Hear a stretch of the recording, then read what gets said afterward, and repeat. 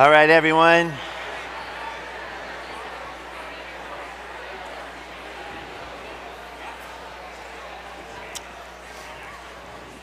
So great to see all of you. Welcome. I'm Josh. I'm the founding pastor, teaching pastor. So glad that you guys are here. Hey, just before we jump in, just want to just make one statement about the Psalm 119 study. So the whole reason I ended up ever being a pastor, a teaching pastor that is because of my discovery of Psalm 119 in my first early morning study I ever led. I actually led it was in Southern California, and I had to lead it at 5 a.m. Because everyone was commuting an hour to get to work, and it didn't matter if you were 2 miles from work, it takes an hour to get anywhere in LA. And I started a Psalm 119 study for a group of guys, and it was built upon this idea that it takes 21 days for a discipline to become a habit.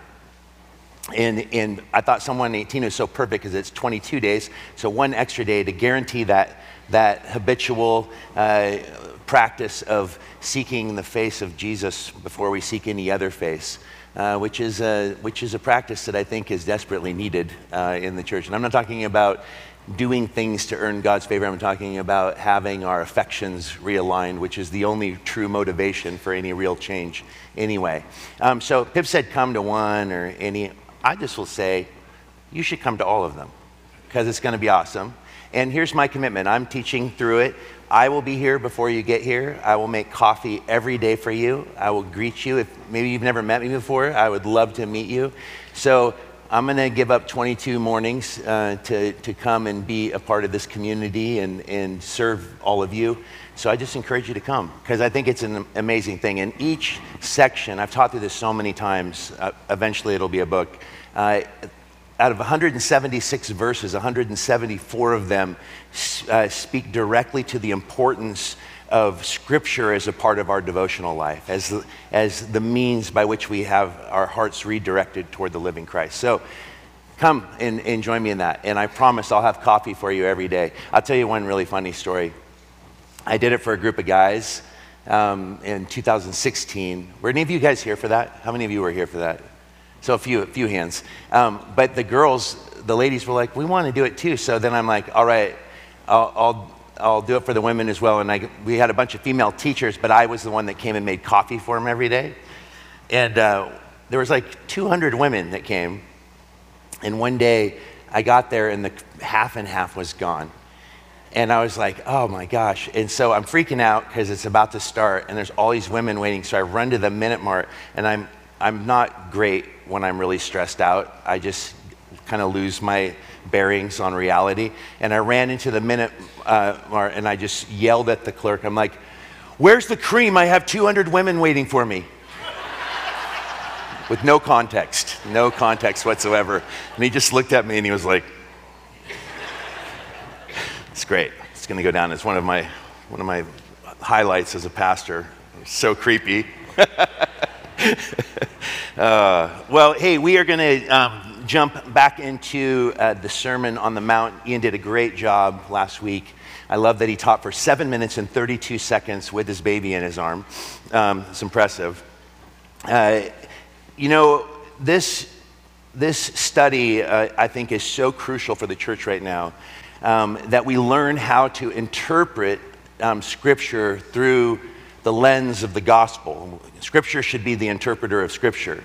And the gospel is the center of Scripture. It's the radical one-way love, the grace, that love without contingency that comes from God toward us in Jesus. Jesus here as the King, establishing the rule of his kingdom, his ethic. And the impossibility of that ethic, pushing us to the edge, I will say the precipice of human effort, to force us to recognize that the whole reason he came is because we could never climb to where he was. That the world's symbol for religion is a ladder. Do these things and you will be okay. Christianity sits fundamentally opposed to that vision. This is not a heroic ascent, This is God's glory revealed through his self-humiliation. This is God come down to us, meeting us in our impotence, in our brokenness. The reason the gospel, specifically the cross, is so offensive to the human intellect, because everything in our world tells us that everything is available to us if we just try harder, if we just do better, be better. But the fact is that all of us, when we're honest with ourselves, are never totally satisfied with where we're at. In fact, there's a deep longing that's written upon the fabric of human existence, which is the desire to be more and at the same time still the same. I want to be me, but I want to be a better version of me. I want to get to this place, and if I can get to this place, then I will be happy. And that search for enoughness, completeness, is an exhausting one that exhausts its adherents. But we would rather be exhausted climbing ladders, we would even be more comfortable falling than surrendering to the lordship of another. And this is what the Sermon on the Mount's about. I think that the great danger, as I've said each week, is to try to take the Sermon on the Mount and do what Tolstoy did when he rewrote the Sermon on the Mount in the language of his day, by trying to eradicate all of the divine mystery, all of the deity of Christ, and just said, if we actually lived out these ethics, we would truly have a utopian society. The problem is that no one is capable of doing that, and that was the great vision of Marxism, was the idea of the brotherhood of man. The problem is that there was one thing that was fundamentally forgotten, that humans are not basically good, but that there is something fundamentally wrong at the core of who we are, and it's called sin. And sin, I would just simply define as our rebellion against God's rule. It's our desire to be our own gods, to define our own realities, that we are the center of our own universe. But when we put ourselves at the center of the universe, the idea of the brotherhood of man inevitably, and we saw this throughout the 20th century when Marxism was at its peak, is that every time a society embraced the idea, somebody took advantage of it, leading to not the utopian vision that Karl Marx had or that Tolstoy had, but instead what you saw was the most violent century in human history, all built upon the idea that we are our own gods. God is dead, as Nietzsche said, but we forget that Nietzsche said we killed him, and we're still reaping the consequences of that. So today we're going to consider this fundamental conviction. Disciples of Jesus are forgiven murderers. I just want you to kind of put that into your mind, because in your mind you might think that you're not a murderer, but I'm going to just tell you right now, I'll give you a secret, that Jesus begins with the external and does what he always does. He doubles down. People have turned this passage into a call to pacifism, and while I would agree that the Christian should not be marked by violence, but by a humble surrender and service for the good of those around them, the fact is that Jesus takes us to the heart, and he is not talking about the external practice of pacifism. What he is talking about is that it doesn't matter if you're the world's greatest pacifist, that if you are honest with your own heart, every time you rage against someone internally, even if you don't act, you are, in essence, in God's eyes, a murderer. And this is something that baffled his listeners. Remember, when he said to his disciples, "Do not think I came to destroy the law or the prophets. I did not come to destroy, but to fulfill." I guarantee you it was the most disappointing word they had ever heard. Because they're like, "You're going to fulfill it? Awesome. What does that mean?" "Oh, good. Here's the thing. I'm going to fulfill it. I've come to fulfill it. Now let me show you what it really means." And he goes even deeper, and it's like, wait a minute, I thought you were fulfilling the law. You're actually making it even harder, because it's always meant to drive us back to that first beatitude. Blessed are the poor in spirit. Blessed are those who have come to the end of themselves, because it is when we come to the end of ourselves that God can begin to do something miraculous, bring resurrection life into our lives. So let's begin this passage. For all of God's disciples are forgiven murderers. And that's good news, and also kind of bad news. Matthew 5, verse 21 and 22, Jesus begins by saying, "You have heard that it was said to the people long ago, 'You shall not murder. And anyone who murders will be subject to judgment. But I tell you that anyone who is angry with a brother or sister will be subject to judgment. Again, anyone who says to a brother or sister, Raka, is answerable to the court, and anyone who says, you fool, will be in danger of the fire of hell.'" I just finished this book by Cormac McCarthy. He's like my favorite, probably one of my favorite authors of all time, and I think the last like truly great novelist of the 20th century. And he just wrote 2 books. The next one comes out on December 12th, and he's 89 years old. And I personally, although the reviews are mixed, I think it's his masterpiece, and I just think it'll take time, him dying, for people to recognize it for what it is, because of his, and you know why it's controversial is because he's 89 and he doesn't care what anyone thinks. He's not interested in political correctness. He's not interested in all of the culture wars, because he knows he's almost dead. And his fascination and obsession with a lost world, as his books often deal with. It's like, the Border Trilogy. It's the cowboys riding a horse at the beginning of the 20th century when everyone's driving cars. He's still riding horseback. It's like these forgotten realities. And this one, he is grieving the state and the confusion of the world in a really profound way. But one of his characters, John Shadan, who's he's a player and not necessarily a good person. He says this: "Forgiveness has a timeline, while it is never too late for revenge." What a profound statement. Forgiveness has a timeline, but it's never too late for revenge. Violence has generally been thought of as some aggressive instinct that's natural to human beings. But one of my favorite thinkers, Rene Girard, saw violence as something that all of us participate in, that every culture is built upon it, and that it's not driven by natural instinct. It's actually driven by something that is the outcome of that fundamental brokenness, sin. And he argues, his whole philosophy is called the mimetic theory. And the mimetic theory is built upon this concept that everything we do is driven by our desire for what someone else has. And he shows, he's brilliant, and he's definitely I think he is a prophetic voice for today. He's been dead for many years. But he talks about how all cultures are built on violence, but violence always has the potential of destroying a culture. And so cultures and religions created the sacrificial system as a means of containing violence. And so what we do is we create the scapegoat. And societies come around a common enemy, and if we make that person pay, what's funny is that scapegoats often also become the object of worship after their death in literature and in mythology and even in human history. But the fact is that scapegoats go all the way back to the garden. The first outcome of the fall in the garden was what?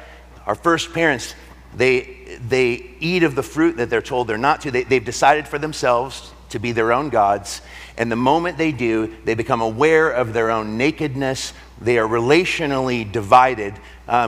They lose their relationship with God. They lose their relationship with one another. And then they begin to become even, the relational rift is 3 ways. They become an enigma to themselves. They become aware of their nakedness, and they hide. The outcome of sin is hiding. But the next outcome of sin, after you're done hiding and you're exposed, it's the doubling down that leads to what? Scapegoating. Scapegoating. And the scapegoat mechanism is seen when God confronts the first parents in the garden, and he says, "What is it that you have done, Adam?" And he said, "It wasn't me, it was the woman whom you gave me." So right there, the man blames the woman. And what does the woman do? "It wasn't me, it was the snake who deceived me." And what did the snake do?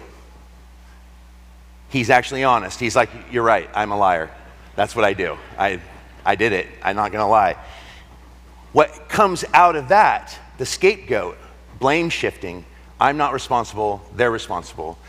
The next, and this is, are we not feeling that in our current culture? The hyper-victimization, the demand for justice, a bitterness and a rage. Violence is I just read a statistic that Portland is possibly more dangerous right now than Detroit or Baltimore. I mean, I don't know if that's true, but man, what a crazy thing to read that. Portland. I mean, don't you miss, I remember I was just sharing how I loved it when Portland was weird. Now it's just angry. And angry is not nearly as, at least weird is amusing. Like, what happened? All the angry people forced all those guys on tall bicycles to leave. Like, why? Where'd they go? They're like, we're going to Detroit. It's not safe here. People steal our bikes and cut them down to size. That's what they do. This morning, I was sitting in my chair, and you're writing a message on anger, and even as I'm writing a message on anger and the importance of being a conduit of love and forgiveness, I found myself getting angry about the anger that's all around me. And I even found myself murdering many people in my head before the sermon was even done being written. And then God sent me a messenger from heaven. I glanced out of the corner of my eye. I live on Crystal Springs Boulevard, and there I see a red stocking cap and a scarf flowing in the wind. And the cap's moving quickly, and it's a man surrounded in sunlight. And in his hands, he's holding a recorder, and he was playing what sounded like Rachmaninoff really fast, perfectly, just like it was so good. And I'm like, how is he moving? It looks like he's floating. And I stood up, and it wasn't Mr. Timness. What it was a man on a unicycle playing the recorder. And I was like, thank you, Jesus. I needed that right now. My heart feels better. The world is not all lost. A guy just in the freezing cold riding a unicycle, playing a recorder perfectly. And that's everything I loved about Portland that's gone. So it's not gone. This concept of murder as the basis of civilization, we see that played out. What happens? The scapegoat, it's not me, it's her fault. It's not my fault, it's the serpent's fault. Satan made me do it. Well, the next thing that happens is kids are born, and it's two brothers. And there you see Girard's vision of the mimetic principle is a jealousy for what one has done. I want what he has. And the only way to deal with that is to either accept that you are not that person or to make them pay.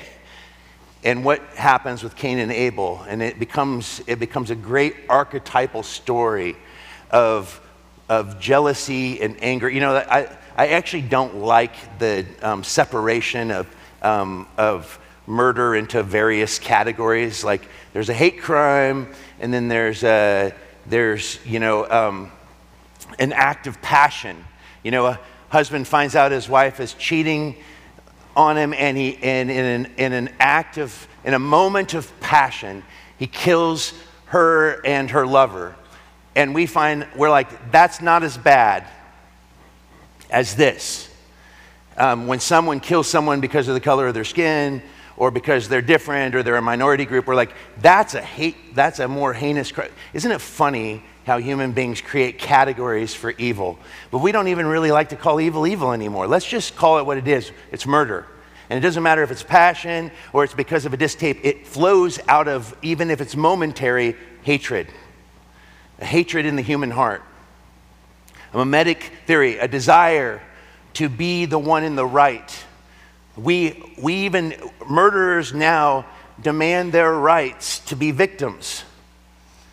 As I just finished a book working through my own history, it would be easy for me to be an embittered soul by the fact that I had really terrible stepdads who were abusive, and that I grew up in deep poverty and lived in more single wide trailers than I like to admit. And I know what it's like to buy food with food stamps as a little boy and be very aware. I know what it's like to have plastic fake volume shoe source Air Jordans when everyone had the real thing and then be made fun of and picked on. I know what it's like to be punched in the stomach every day of 9th grade and be called a faggot. I know what it's like to experience the oppressiveness of human nature. And I don't say that to shock you or to make you feel bad, but I also recognize that everything that happened to me, I am capable of and have often done. And of what the book showed me as I worked through those tragics, that we all have stories. Everybody has backstories. There's always reasons why we are the way that we are. But it doesn't change the fact we don't get to make up excuses for evil behavior because we're victims. Everybody will be a victim and everybody will be a victimizer. And we need to remember that Jesus died for both. So when Jesus says here, you have heard that it was said to people long ago, you shall not murder, what is he quoting here? He's quoting the 10 Commandments. Exodus 20:13, you shall not murder. The Hebrew word also covers causing human death through carelessness or negligence. I think it's important for us to understand that every command that God made, you shall not murder. Why did God say you shall not murder? Because he is not a murderer. He's the giver of life. I think that it's important for us to understand that Jesus is not saying that this is not a true statement. In fact, he just got done saying, I didn't come to destroy the law or the prophets, I came to fulfill them. And here he takes it further and says, listen, you may not actually murder anyone, but I'm telling you, every time you are angry with your brother or sister, you are in danger of judgment. So notice he says you're in danger. He's not saying you are under judgment. He's saying you're in danger of judgment. That anger is a natural response to injustice. The problem is that we're overly trustworthy and blind to the ways that we can be unjust in our own behavior. I always say that the greatest danger of people that love the grace of God is that we love it for ourselves and we often abuse it in ourselves while refusing it for others. I think the church is actually quite masterful at that. The problem is that the Sermon on the Mount is meant to remind us that we're all on this even playing field. We don't get to elevate ourselves above others. When I am honest with my own heart and I look around at the world that I live in, I am not one who has become free of anger. I get angry every time I drive through our city because I care about the city I live in. I'm frustrated at the state it's in. What matters is what do we do with that anger quickly. I like what it says in Psalm 37:8. Cease from anger, and forsake wrath. Do not fret, it only causes harm. It's funny that there are so many books right now on cognitive science and the impacts of trauma in unchallenged emotions upon the physical body. We know for a fact that anger that has no release will do unbelievable damage to the body. It actually like cuts years off your life. Have you guys read the book, The Body Keeps the Score? That we are physical creatures and what happens psychologically, emotionally, spiritually has impacts on our bodies. And I have seen firsthand as a pastor the damage done to anger that is not released. We're not meant to hold our anger in. In fact, we're told about God himself, I love it, it says in Exodus, I mean, one of the most powerful passages is the statement that God is slow to anger, or he is able to hold his anger. And as people ask me, like, what about righteous indignation? Righteous indignation, yes, there is righteous indignation. The problem is that even if we have righteous indignation, we are not capable of maintaining it. It will become sin quickly. And all you have to do is just go on Facebook or Twitter or Instagram, especially if you go back and look at posts during the absolute reckoning that our world went under during 2020, and the amount of vitriol that was spewed by good people because we were all isolated. It's way easier to hate people when they're not in front of you.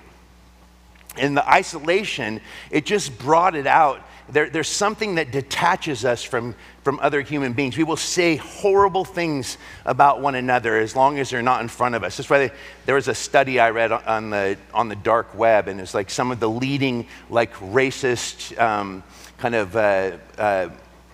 neo-Nazi movements are led by like lonely dudes in trailers around the world that just spend all their time reading online and sitting on forums, but never actually interacting with people. It creates a two-dimensional worldview, and it blinds us to our own brokenness. We think, have you ever watched like Jeopardy? And you're like, you know the answer. Isn't it amazing how often we know the answer? But if you were to be put into the pressure of being in front of a studio audience, you would know quickly that knowing the answer under pressure is a completely different thing. And the moment you're under pressure, it's like, I know that, I just can't think of it right now. That's what happens. And we'll watch it on there, we're like, idiot, come on, everybody knows that. I know that. I've heard people say those kinds of things. I've said them. It's because we're very, very poor on judgment of our own. We're overly confident in our belief that we are correct. And I think if anyone's overly confident in their own cognitive thinking, just read Daniel Kahneman's Thinking Fast, Thinking Slow. You will realize that you should never trust your own thoughts ever, ever, ever again. Because the human mind is unbelievable at making us believe we have information that we don't. Listen to the amount of things that people will state with such dogma about things they cannot possibly have all the information for. I love hearing people make just generalization statements about a human being they've never met before. We do it with our politicians, we do it with our actors and people that are in the limelight, and we don't like it because of that mimetic principle. We think we would do it different if we had what they had. That's often the case. And then we overthink that we know them, that somehow we know what they really are. And as Christians, if we actually allow the light of Christ to shine into our own hearts, as we will get to eventually in the Sermon on the Mount, if we remove the log from our own eyes, we will be far more gentle when we remove the sliver from our brother or sister's eyes. There's a passage in Ephesians chapter 4 that I think is a great warning against wrath. Ephesians 4, 26 to 27, in your anger do not sin. Do not let the sun go down while you are still angry. So in your anger, don't sin. So in some translations says, be angry but don't sin. Like we are to hate what is evil but to cling to what is good. But the fact is that if there is an anger over sin, what it should lead us to is first of all, Lord, if there's anything in me, show me. I want to stand for you rightly, but what Jesus will immediately show you is like you can't be angry at the very people that I came to save. You can be angry about sin, but that merging of those worlds, we become blind to the divine image bearer that is the person responsible for the sin that we see. And often if we would examine a little more closely, we would see that sin is never far from any of us. That's why I love Charles Price's definition of sin. He says, listen, all of us have fallen short of the glory of God. What that means, you missed the bus by 30 minutes, someone else misses it by 5. The person that missed it by 5 doesn't turn to you and say, I only missed it by 5. You both missed the stinking bus. It's the murderer that killed Dahmer in prison. He was a murderer. And he killed a murderer, and everyone praised him for doing something just. Because in his mind, he wasn't as bad of a murderer. At least he didn't eat people. I mean, that's generally like, okay, but you're still a killer. And our qualification of things, our willingness to sort things out, to justify bad behavior, is a terrifying reality. What Jesus wants us to understand here is anger that is not dealt with quickly is the greatest means, I would argue, by which Satan takes God's servants and uses them as his tools. Nothing does more damage to the church than when there is a community with an unforgiving spirit. This is why I fundamentally hold with absolute tenaciousness. Show me I'm wrong in Scripture and maybe I'll back down a little bit. That Jesus, Peter, Paul, the writers of the New Testament were not political. They did not try to overturn political systems. They never came. I promise you, for those of you that think either the current president or the last president, it depends on what side you hang on, is the worst thing that ever happened, I promise you, I will take both of them over Nero. And nobody was saying, we got to take down Nero. We got to vote Nero out. We got to legislate morality, because that's a great way to make people do what is right. Listen, every time the church has gotten involved in politics, it's been an absolute disaster from its very history. The problem is we don't read history any longer. Look at the Catholic Church's control of Europe through the Dark Ages. It was called the Dark Ages for a reason, because the church was engaged in things it was not called to be engaged in. We were never supposed to proselytize by the sword. That's why we don't like the word proselytize. In fact, if we would just see people as people and not projects, it's not proselytizing, it's sharing with others the love that we ourselves have experienced from a God who has lovingly met us in our own brokenness.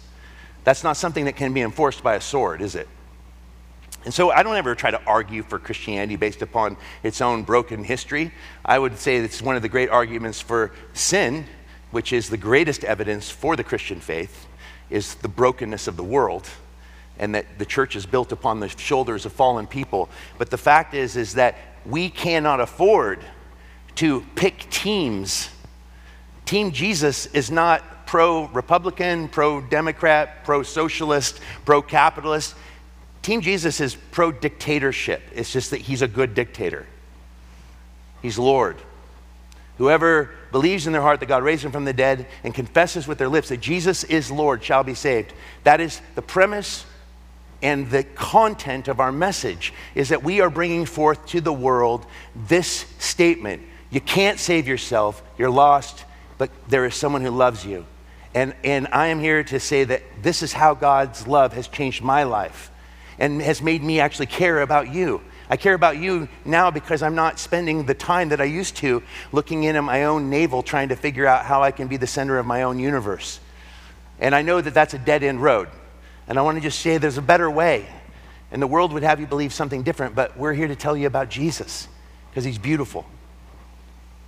And I think that this is the problem, is that too many Christians actually right now, because of their areas in their lives where they're holding on to undealt with anger, have foolishly become tools of the enemy. Foolishly become tools of the enemy. When he says you fool, I think it's important that raka is an Aramaic term for contempt. Contempt. It's the murderous heart. What's the divine order then? What's the answer to that? I could just beat you guys up all day on this one because it's just too easy. We're such a violent world. I mean, it's true. Matthew 5:23-24. Therefore, if you are offering your gift at the altar, and there remember that your brother or sister has something against you, leave your gift there in front of the altar. First go and be reconciled to them. Then come and offer your gift. There is a divine order in things. I love what it says in 2 Corinthians. It says, therefore, if anyone is in Christ, a new creation has come. In 2 Corinthians 5, the old is gone and the new is here. All this from God, who is what? Reconciled himself through Christ and gave us the ministry of reconciliation. That committed to us the message. It says, but that God was reconciling the world to himself in Christ, not counting people's sins against them.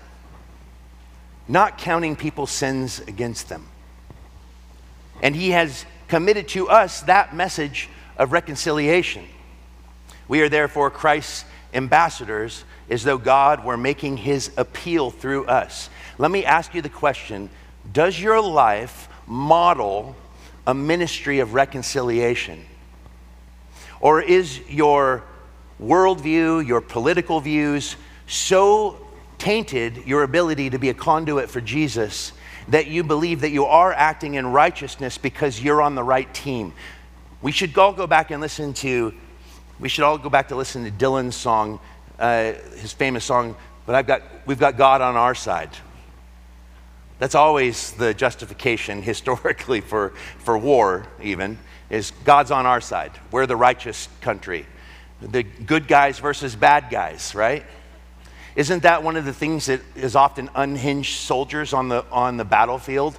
Is that good guys versus bad guys becomes a meaningless thing when it's actually young, usually historically it was very young men fighting based upon a love of country against other really young men who are fighting based upon love against country. And often the most painful and best books to read on history of war is it is often just terrified young people fighting the war of a few select people in power that have demanded that this is necessary for the preservation of our way of life.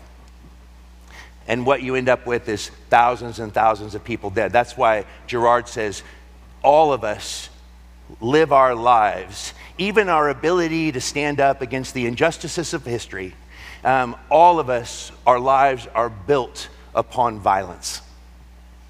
And Jesus wants us to understand that just because you're not out actually physically killing someone, you're still a murderer, which is why we need grace. I have to say, Scripture says, no murderer shall enter the kingdom of heaven. But at the same time, there will not be anyone in the kingdom of heaven that isn't been a murderer. This is why we also can say evil people are not those people that are outside of God's love. We would say that all people are evil, and there are two categories: evil people that say yes to Jesus and evil people that say no. That's it. So what do we have here in this statement? First, go and be reconciled to them. In other words, if you say, I am right with God, I know Jesus, I have accepted his reconciliation, can you, in good conscience, then refuse to offer that reconciliation to others?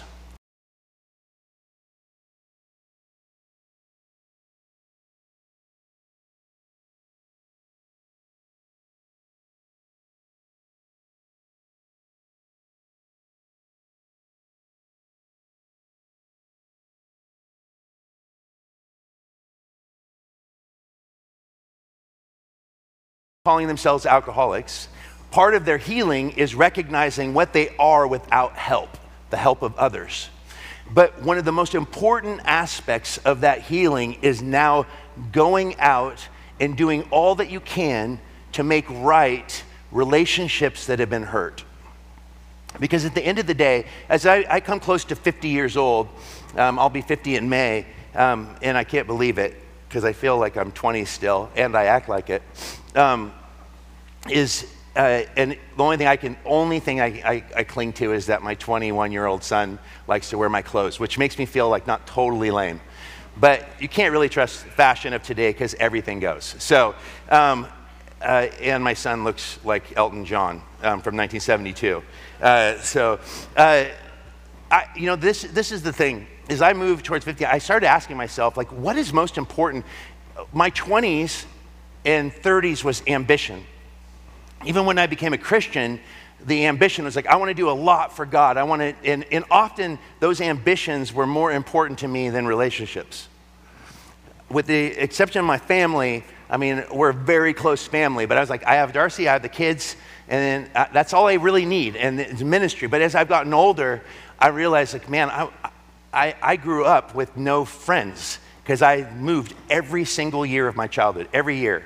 I was always the outsider, and I lived in my head, and I felt invisible. And as I've come to work through my past and find healing, I'm realizing at the end of the day, if Hell is a place where relationship does not exist. Heaven is a place of restoration of relationship. And if I don't have relationships with people, then I am not functioning as a Christian. It's not enough to just be a preacher in front of people. I actually have to know and be known. I just got together with Greg McAvoy, and we had this conversation. It's like, this is, the whole time Greg is an elder, every time I got together with him, the most important thing is that we know each other, that we're in relationship with one another, because we all know, and Greg is a man a little bit ahead of me, we know the danger of people living in isolation from others, the havoc that it wreaks. And I think it's one of the things that actually, this is why I'm so fundamentally opposed to a Christianity that says it's about me and God and it's nobody else's business. No, actually, when Cain said to God, "Am I my brother's keeper?" The answer is yes. Yes, you are. And I think that is not just for blood brothers. That is the universal call upon our lives to be in the business of loving God, and that love of God is reflected by how well we love others. And it's not just loving those who love us, it's the ability to love those that don't want anything to do with us. To be okay with that. To say, I truly love you, whether you believe what I believe or not. To fundamentally lay down our lives for the good of those around us. We cannot say we love Jesus and not love our neighbor. We cannot say we love Jesus and refuse to forgive or to reconcile with those whom we've hurt. And it's not that we're saved by that action, but it is the outworking of what it means to have the love of God. I know what I have been forgiven of. He who has been forgiven much, what? Loves much. Maybe the lack of love that we often find in the church is because they don't actually know how much they've been forgiven of. Because their life is still built upon a standard that they have set for themselves that makes them feel all right in the world. It's what I call selective sanctification. And Jesus is not interested in the things that you do to impress him. It'll all burn up. And it's all deeply flawed, no matter how perfect you might think it is. What he is going to ask at the end of the day is, do you know me? And if you know me, then you would know what I have forgiven you of, and you would tread gently with your neighbor. And if you want to know who your neighbor is, it's whoever is next to you, behind you, in front of you, at any given moment of any given day. As I worked through the very incredibly difficult relationship with my second stepdad, I wrote a story in my book about how once he took me out fishing on the Tucannon River in the Blue Mountains, and I wanted nothing more. He was my dad's best friend, my actual biological father's best friend in high school, my mom's first love.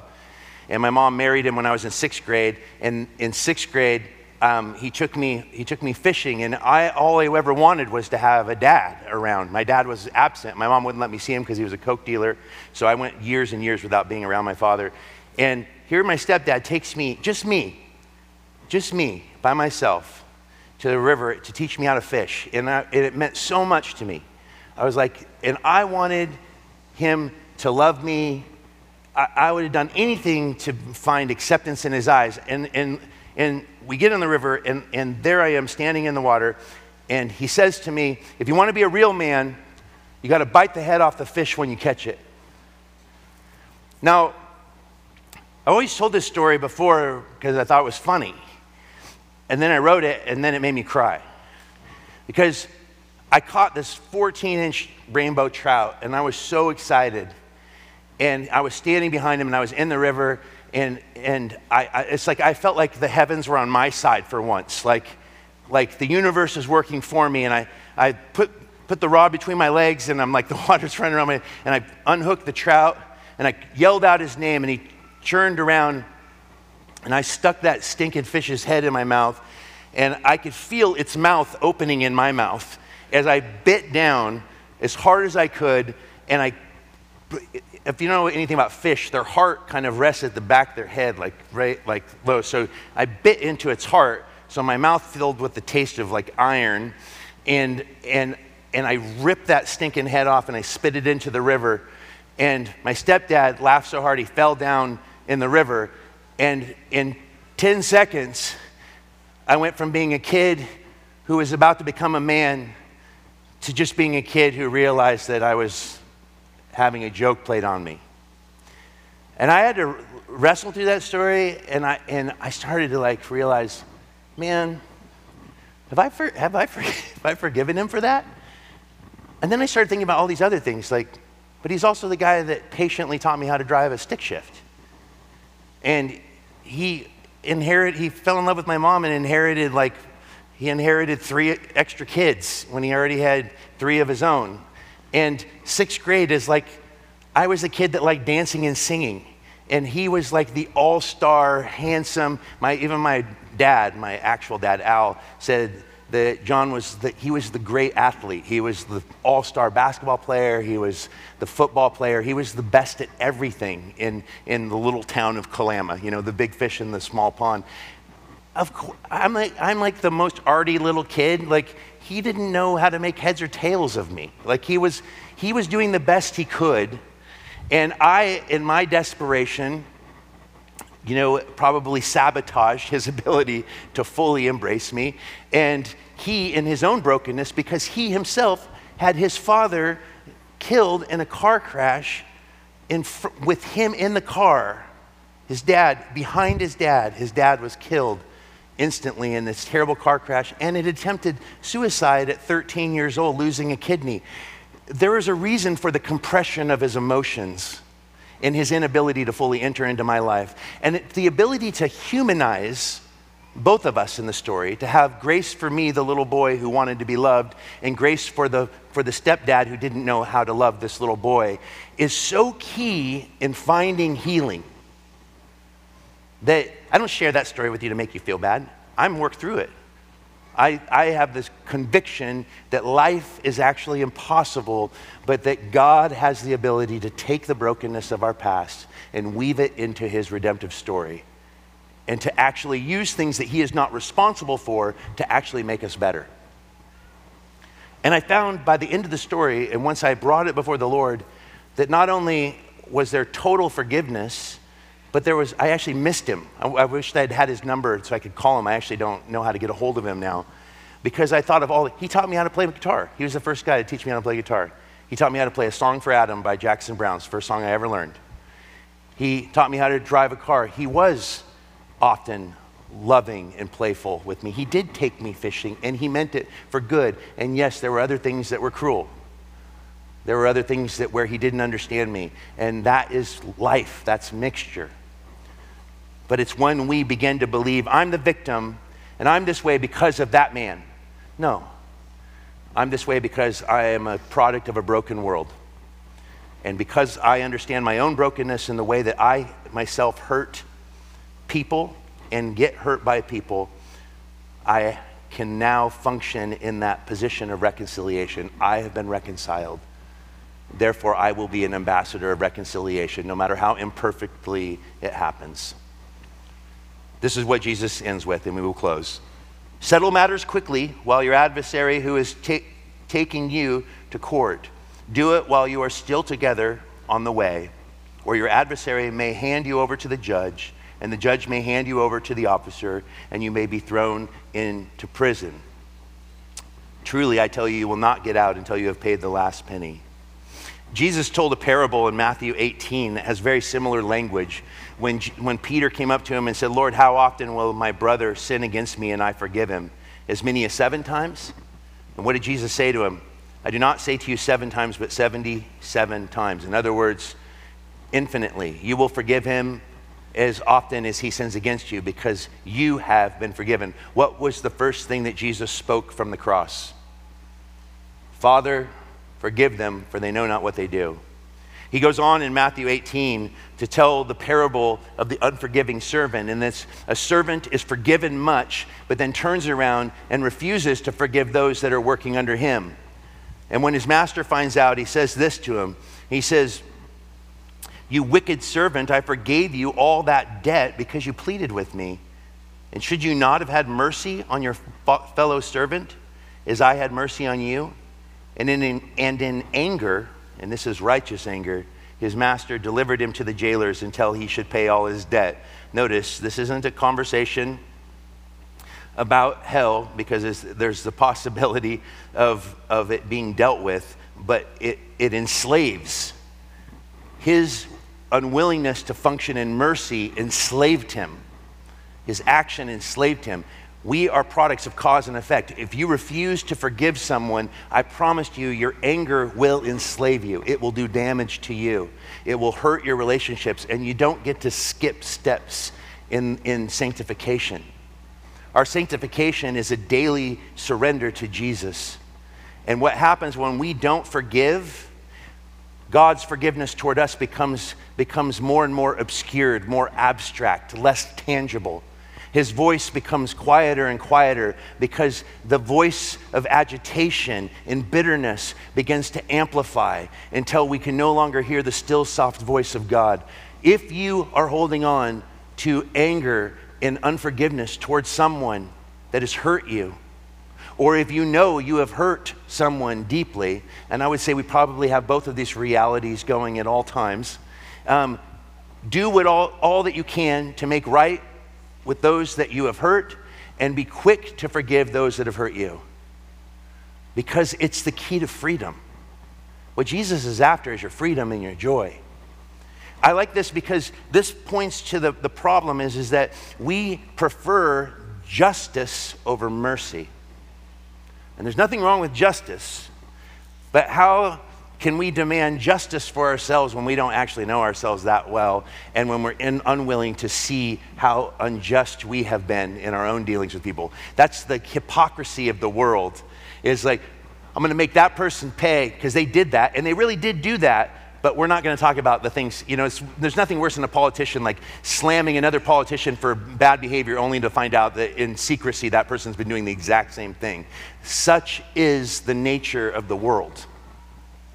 And this is why I brought up the political posturing that we have, is that we had this whole thing of like, we've got to stand up against, pick a side. We got to stand up against fascism. We have to stand up against anarchy. And I'm like, you know what?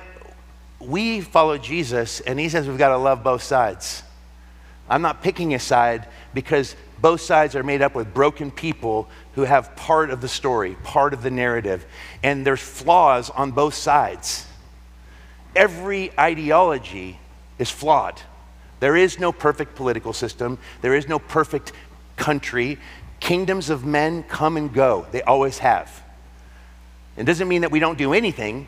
It means that our primary responsibility here on earth is I try to be a good citizen, vote according to my conscience, all those things, but I do nothing that would create isolation between me and another human being. And what I mean by that is I'm not picking a side so that you can become my enemy, because Jesus said I'm called to love my enemies. And that's why people hate it that I play Switzerland. They're like, well, which side is it? Yes. I'm in Team Jesus. Children of light, love. And love releases wrongs, reconciles relationships, and covers a multitude of sins. Love is the fulfillment of the law. Look what it says in 1 John, and we'll close here. Chapter 2, verses 9 through 11. Anyone who claims to be in the light but hates a brother or sister is still in the darkness. Anyone who loves their brother and sister lives in the light, and there is nothing in them to make them stumble. But anyone who hates a brother or sister is in the darkness and walks around in the darkness. They do not know where they're going because the darkness has blinded them. Our age right now is the age of the clenched fist. And the clenched fist has been a symbol of many, many ideologies. Right now, it's the symbol of Black Lives Matter. It's also the symbol of white nationalism. Did you know that? It's also the symbol of the Black Panther movement. Before that, it's the symbol of socialist movements. And the first time the raised fist was actually put into an emblem for uprising was actually in Spain, with the attempts to bring down what was viewed as a dictatorship. And yet that fist, I always say, I'm not interested in discussing the ideologies behind it. What I'm interested in is asking the question of what does the fist represent? And the fist is never something that we embrace another with. The fist is someone we use to punch. The fist is an emblem of rage. It's the uprising of those who view themselves as oppressed against who they view as the oppressor. Compare that to the open, wounded hand. And Jesus says to the oppressor, Father, forgive them, for they know not what they do.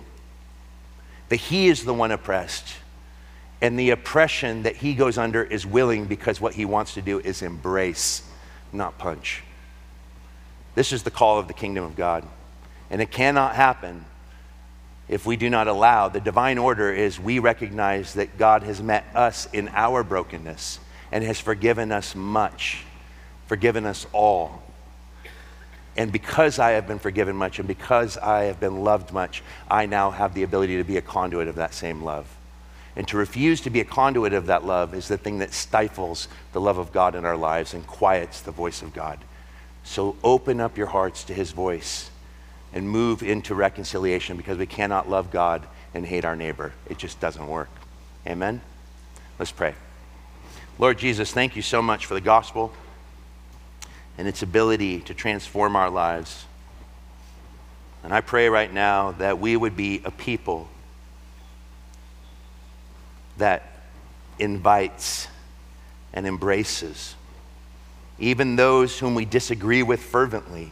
I pray that we would be a people that function in grace, that we would recognize our own limitations, that we don't know the whole story, that we don't have all the details. And there are a lot of things that we can see that are blatantly wrong, blatantly against you, but how quickly we turn that into an excuse for not loving others. Lord, may we recognize that hatred in the heart is the same as murder. That anger toward another that is not dealt with, that does not quickly move toward reconciliation, will lead to a spiritual stronghold over our lives and have great impact on our bodies, our minds, and our relationships. I pray that Door of Hope would be a community that seeks reconciliation with one another. That we would not be a people that are marked by all the things we're mad about. Lord, there was so much, I just saw so much anger in myself over the last several years, and it's not surprising that I had an emotional breakdown in last spring, Lord, because there was so much anger that was not being dealt with. And Lord, I just pray, I thank you for the ways that you showed me that over my sabbatical, as hard as it was. And I pray that over every friend here, that we would take an honest examination of our hearts and we'd recognize that our freedom comes in our reception, our receiving your love, and then becoming conduits of it. We love much because we've been forgiven much. And maybe if there isn't a lot of love, maybe it's because we don't know what we've been forgiven of. And so I pray, Jesus, right now, that your love would be poured out on this people. And I just ask you guys, as you're sitting there, just to open up your hands and face them toward the sky. Lord, we don't want to have clenched fists. We don't want to be closed off to your forgiveness. What we want to be is a people that receive your love so that we can give it away. And so, Lord, I pray with hands open toward you that we would recognize that we are lost without you, that we need you, and you are so good toward us. And I pray that you would pour your Holy Spirit out on us, make us conduits of that grace, that love. Lord, we need you. The world is so angry. And Lord, often we become foolishly engaged in ways that does not bring healing, only brings further division. Lord, we don't want to be a people of clenched fists. We want to be a people that embrace, that forgive, that enter into that ministry of reconciliation. So be with us, Jesus. We pray these things in your name. And all of God's people said, amen. Hey friends, this is Russ Lacey, one of the pastors here at Door of Hope Southeast. Thanks for listening to this teaching. We always want to encourage you to give to your local church and would never want to supplant that. But if you're a regular listener and would like to help our church as we seek to point people to Jesus and minister here in the city of Portland, we'd welcome your prayers and financial support. Just head over to doorofhopepdx.org and click Give from the menu bar. May God bless you